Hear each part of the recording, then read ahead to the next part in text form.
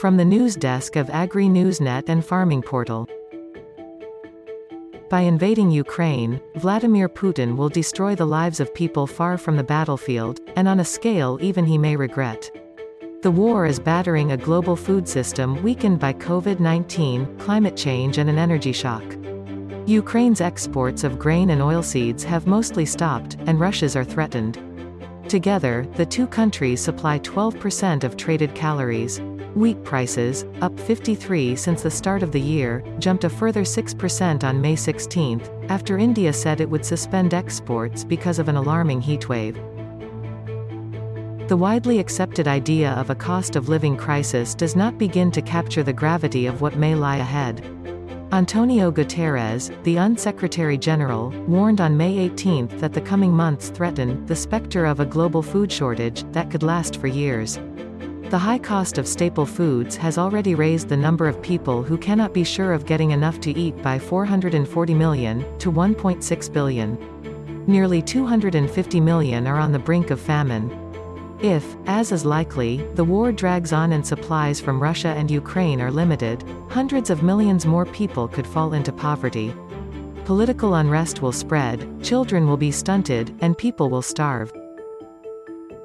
Mr. Putin must not use food as a weapon. Shortages are not the inevitable outcome of war. World leaders should see hunger as a global problem urgently requiring a global solution. Russia and Ukraine supply 28% of globally traded wheat, 29% of the barley, 15% of the maize and 75% of the sunflower oil. Russia and Ukraine contribute about half the cereals imported by Lebanon and Tunisia. For Libya and Egypt the figure is 2/3. Ukraine's food exports provide the calories to feed 400 million people. The war is disrupting these supplies because Ukraine has mined its waters to deter an assault, and Russia is blockading the port of Odessa. You are listening to a news podcast on Agri-Newsnet. Even before the invasion, the World Food Programme had warned that 2022 would be a terrible year. China, the largest wheat producer, has said that, after rains delayed planting last year, this crop may be its worst ever.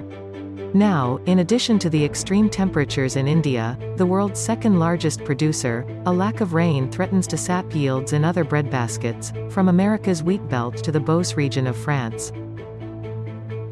The Horn of Africa is being ravaged by its worst drought in 4 decades. Welcome to the era of climate change. All this will have a grievous effect on the poor. Households in emerging economies spend 25% of their budgets on food, and in sub-Saharan Africa as much as 40%.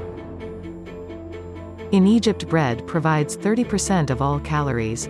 In many importing countries, governments cannot afford subsidies to increase the help to the poor, especially if they also import energy, another market in turmoil. South African government is not saying anything more about this war that is almost 4 months old. They rather stands on the side of Russia than feeling the pain of innocent people in Ukraine that is dying every day and the consequences of the war on the rest of the world.